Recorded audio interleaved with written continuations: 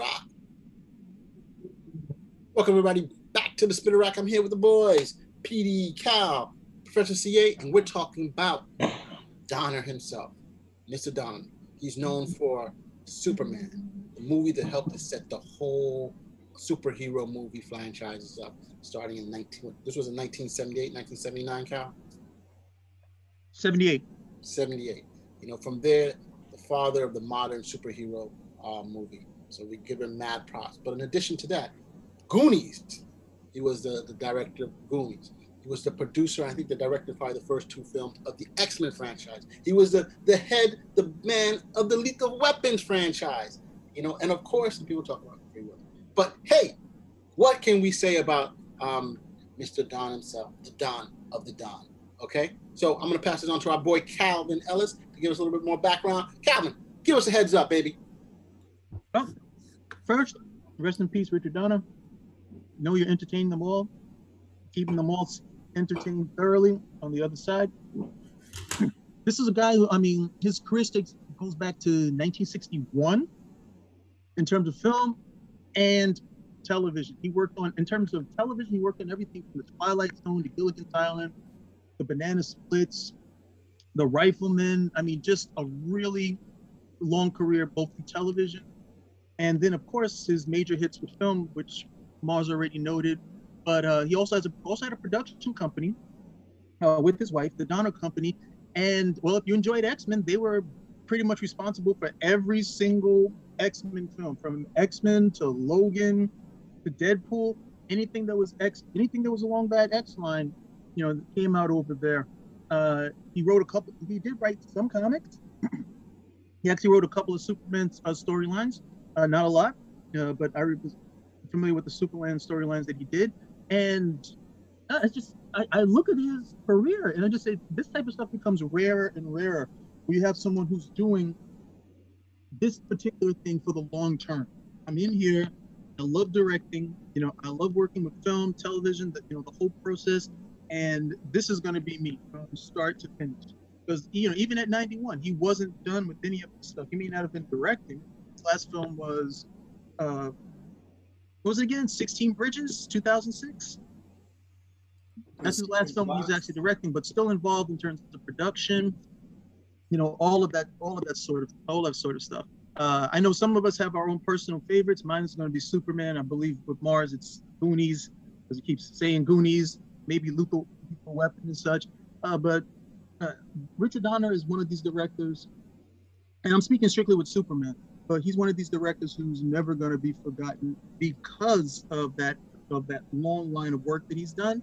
And you have a film like Superman, which is in the National Archives, where you have materials from that Superman film that have made it into Smithsonian, and he's going to be synonymous with that as long as people, as long as people can watch good, quality films being made.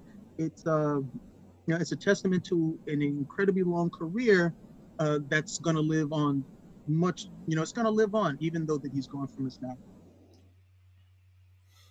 Yeah, I'll jump in here and say, obviously, Superman, would bring, would be the first thing I would think about. But even before that, it had to be obviously the TV credits of Above and Beyond for me, because there's so much stuff as a kid I watched, obviously, like Gilligan's Island and the Twilight Zone. But the idea as a kid, like seeing glimpses of the trailer of the Omen and being like, oh my goodness. And it's like, it makes so much sense, because it's like the basic stuff that when you see the trailer, some of the basic stuff when you're struggling with a kid crying and stuff like that, and the kid sort of just playing around and inadvertently doing things. And you could see that sort of take on this character who's supposed to, had this inherent evil, but it's just done as like a regular looking kid. So it's a very powerful film, and I think that's what he was a hot. He had some buzz to get him to get to do Superman, or almost do two Superman films. And that's the other thing of I look at it, as a kid, it was like it was really Superman, like going to the movies and then like really being Superman and not putting into as what we look at as, because at that point I don't even see, it wouldn't see like Silver Age, Golden Age. It was just anything of that from the 40s to that point. It was just Superman. So it was like really seeing Superman as a character realized on film, and even as Clark Kent in Smallville. So it's really a powerful thing. The Goonies kind of it sort of creeped up on me because it's something I'd see on cable a lot, and I was just like, oh, you kind of fall for that too. What else? I would say, I mean, obviously, I would go to Superman and saying it looks like the Mill movies doesn't look like a superhero movie. It looks like a movie that could go with all of the classic sort of 70s type film, and how like really looking like, even though it's Metropolis, having that New York feel and not losing it. It's not that easy for someone to do. You can find the wrong locations to make it not look authentic, but it really made having him be Superman in this grounded sort of town, really sort of the strength of it, where everyone else is like, put bright colors. We need bright backgrounds. We need to do like solid colors in the back, like that sort of thing. And he really sort of grounded it. Yeah, he made it. What was the thing he said? He said, "We don't have to believe that Superman's real. We just have to believe in the world that's created for him, and by making that world is, like as much like our own as possible in terms of the visuals." I thought that went a long way towards it. Yeah. So it's there's such a strong effort for the genre, and really saying it could be done seriously, and have Christopher Reeve do it with a smile and not be ashamed of who he was as a character, and the idea of immediately thinking about it and then getting the right writer on the project and say, hey, well, it said he showed up in, was it John Tom Mankiewicz? Mankiewicz. And he showed up in the costume, what costume they had, obviously not the one that they filmed in, and said, and they're like, we like basically questioning their this thing to be able to do it, but then they obviously both of them was Richard Donner was already planning on taking it seriously. The writer, a killer script, utilizing all the settings that were already there, and just bringing something serious to it. So you can that's something that you can always look back on. The other thing is like the Lethal Weapon series, especially the first two. Even though I always somehow drag my father into this stuff, my father was kind of iffy on the second one because he felt it was a little too like a supervillain type of thing. But at the same time, that sort of franchise is just very strong for a cop drama. And there's so many cop dramas, but it was just something that really sort of worked putting these two together.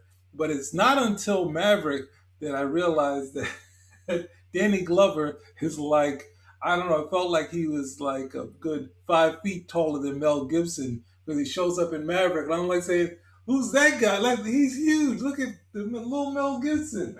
But I would go to Maverick is one of just a fun movie to watch. So it's like this guy who, not only as director but as producer, like just a strong quality, strong resume and strong body of work at the same time. And even the ones that you kind of like conspiracy theory, something that I'd still sit down and watch when you get that scene with the Clockwork Orange scene. You're like, oh my god, I can't take this anymore. So I mean, definitely on my end, R.I.P. and it's a talent that I always go back to and look at his films.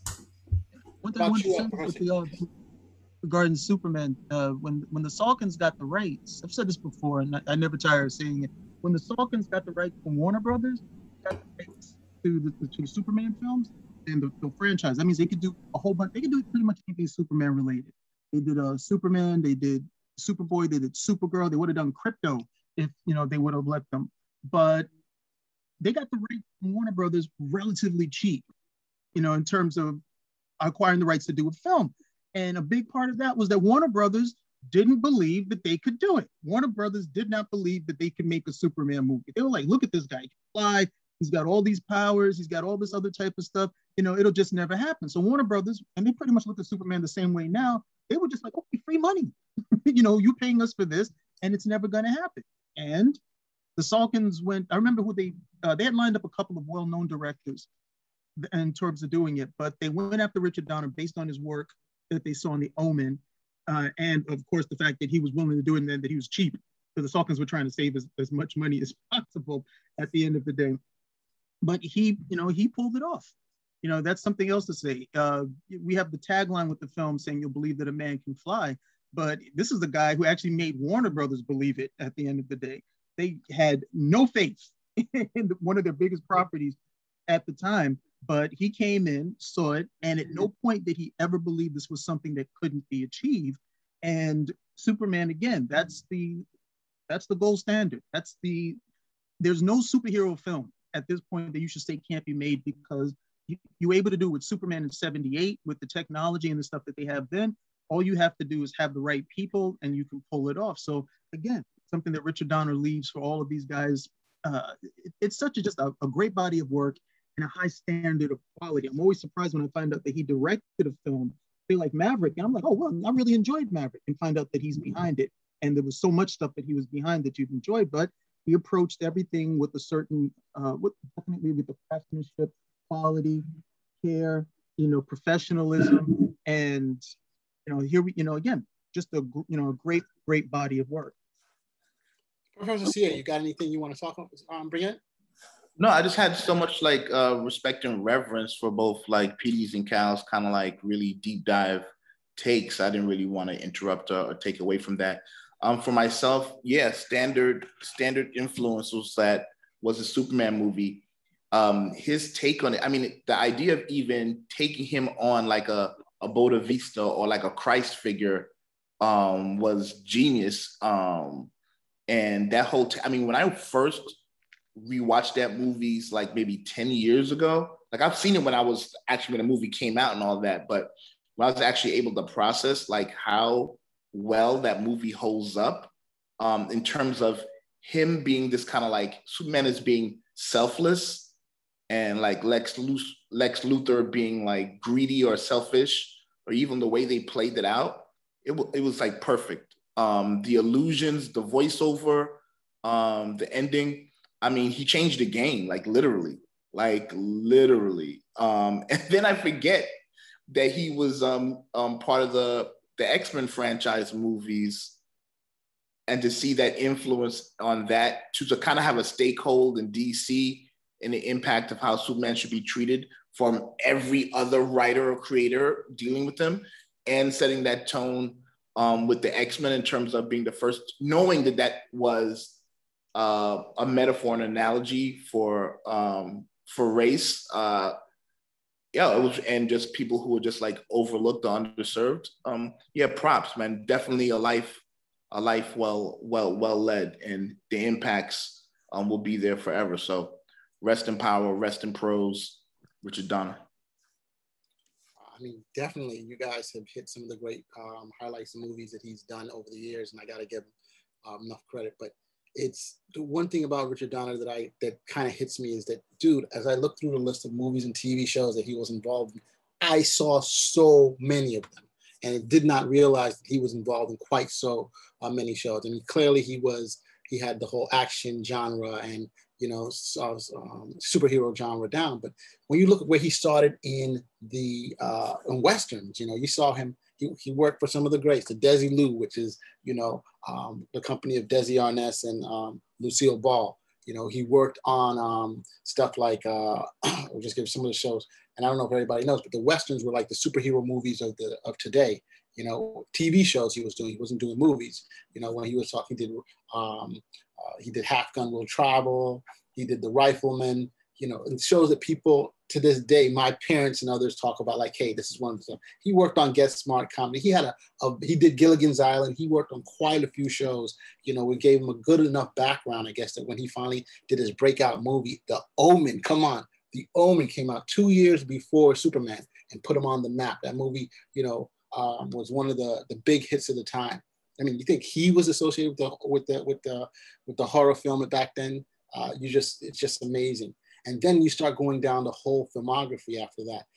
Superman, Superman 2, the toy. Remember the toy guys with Richard Pryor, Jackie Gleason.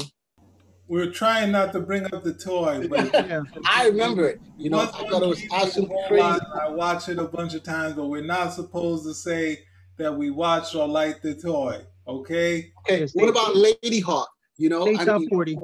The Lady Hawk. What about with what's his name? The guy What Matthew about Broderick. what about the Tales from the Crypt? That is the Oh, one Tales from the Crypt. That was how crazy. long that the 93 episodes Oh man, yeah, from 89 to 96 holding it holding down. it down. Hey, and And that's the thing. what about Assassins with Antonio Banderas and Sylvester Stallone? I mean, we're talking about big dudes here. Not even talking about the Lethal Weapon franchises.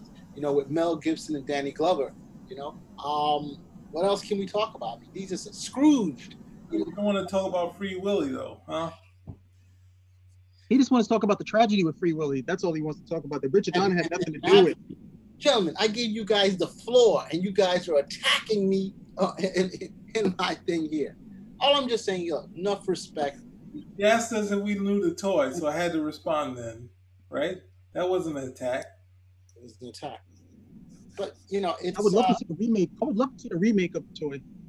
And what about the Lost Boys, the vampire movie? Oh, without yeah, that's the thing. Yeah, classic. Thank you. Classic. I'm just saying. I look at his movie and I say, Jesus, this guy was our childhood. You know what I'm trying to say? He did some of the top movies that we were really into. At the genre varied. At the risk of making this prosaic, what's your favorite Richard Donner film, Mars? I can't say. As I look down the list, there's just so many. You know. Yeah, you can. Yeah, you can. You can pick. You already said it. You already said it to us earlier. Yeah, that's right. We know what it is. Just own it. I don't recall what you The Goonies. You like the Goonies. Everyone loves the Goonies. I like the Goonies, but I'm just saying that wasn't the only movie. You know. But you like the Goonies. You can bring that one up. I like Lady Hawk. I liked. No. That's not what I asked you. What is it about the Goonies that you like? You know, we were kids back then, and that's an adventure. Robin Green. That's what he said. Hey, The Lost Boys was one of my favorite movies too. The vampires moving into the town and dealing with it. I thought it was excellent too. So it was the X-Men movies. You know, I mean, they were not exactly what we would consider the best representation of superhero movies, but back then they were the ish. Dark Phoenix Saga was the ish. X2. What do you call that? What is it? The movie. What is it called? It's X-Men. X-Men United. X2. You know, X-Men X2. You know, I thought it was good. You know, he did a lot of stuff, and I think you have to have this type of background where you do different. He did Western. He did horror. He did superhero. He did comedy. That is what you're talking about as a director. He got panned for many of these movies, and they made money. You know, because he was able to connect with his audience and say, "Hey, this is what these people really want to watch," and I think that's it. I don't see any of the stuff that he was nominated for an Oscar, but I can't believe the Oscar, the American Academy of Sciences and Motion Pictures and Arts will not put him in as a posthumous Oscar with this body of work and the impact that he had. Okay, it's not gonna. I mean, the whole point of being able to do work and produce stuff that you like. And having that thread, even going for the Tales from the Crypt and the Perversions of Science and some of the other, I think there's Two Fisted Tales, where it's like this thing where he might not have been the biggest superhero fan, but he obviously was a big maybe EC fan because he did a lot of stuff in that genre. So it's interesting to see there's some little bit of history. And EC Comics by was it Max Gaines, and that's the stuff that was all teared apart by those hearings and that sort of thing. Those were the books that were kind of, but it seemed like there's a thread as far as the TV he was producing, where it be the Tales from the Crypt. There's a Two Fisted Tales movie. There's a Perversion, which would be Weird Science, but obviously Weird Science, the name was already used, so they used Perversions of Science. So there's as you were just saying, like being able to not just do different genres and different mediums, but do those well. Because ultimately, those at that point, I think when we were younger, you had what's that thing? Tales from the Dark Side. Yeah. In that sort of period, even the Twilight Zone from the '80s kind of had died out, doing these sort of one-shot anthology type TV shows, and to have Tales from the Crypt, that was something that people don't even connect that it was a comic book, and everyone just sort of taken to it and wanting to watch it. You know, whereas I think the last one I think was HBO's Watcher or something like that. And what was it? What's it? The Hitchhiker. That's a Hitchhiker, something like that.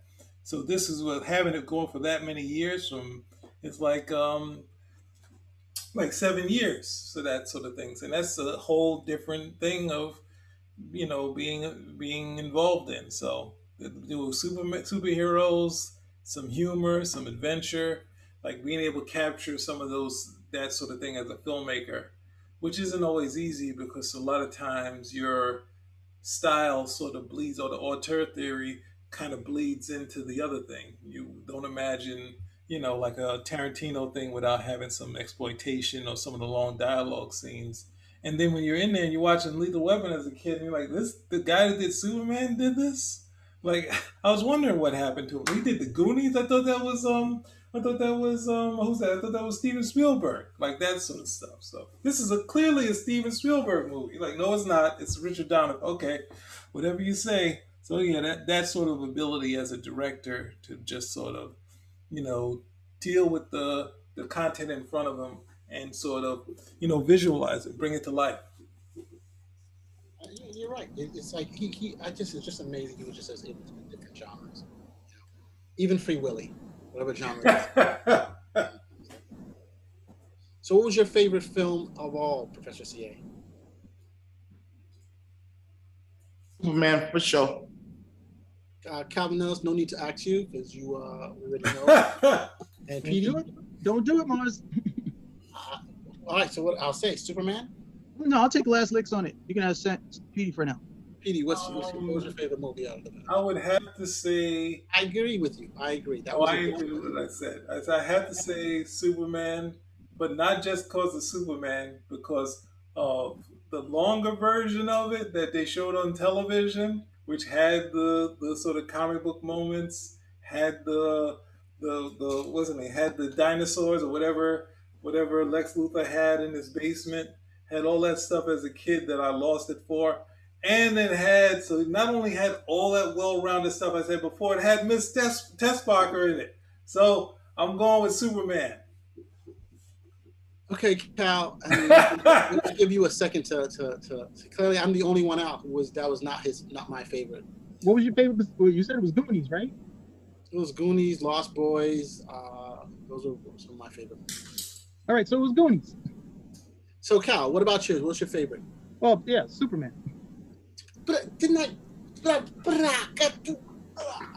All right, so clearly we are in agreement once again that no, it was to be honest, one of the things that I learned, I didn't realize how deep of a movie that was. I just enjoyed it because I saw it as a kid, and it was like, oh, okay, this is great. I saw it on TV, and it was just it's Superman. How could you not be into it? And then later on, I was actually talking with CA, and he's like, yeah, what about all the Christ figure imagery inside of the movie? I'm like, what Christ figure imagery inside of the movie? There's no Christ figure imagery inside of the movie. So I go back to watch it again, and I'm like, oh my goodness, there's Christ figure imagery inside of the movie. How did I not get this the first time? But I'm basically focusing on all the other stuff that's still there. But but then you watch and you're like, okay, a little bit older, a little bit more knowledgeable. And then I come back to it again. But every time I come back to it again, there's something else I can draw from it.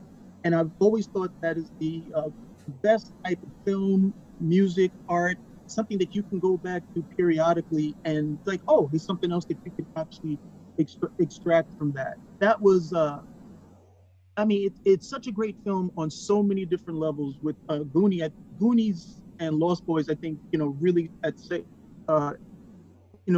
a tie for second place. His ability to adhere to a single theme and really make that work at the end of the day it is just amazing because you can find it through so many of his films.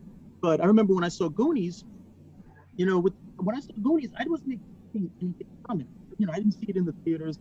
Saw it TV one afternoon, had nothing else to do. And I just remember the song was a hit. So I was like, okay, let me see this. And, you just find like, it's one of those great films that as it progresses, you realize, oh, this is going to be a good film. This is going to be good. You start checking like how big, it's only been half an hour in. That's good. I still got like another an hour and a half. I'm going to be entertained. And it's a thrill ride, but the biggest thing is you're watching it, and it really speaks to kids. That theme of the capability of children, where everybody wants to dismiss kids, like, oh, this, that, and the other, there's nothing we can do.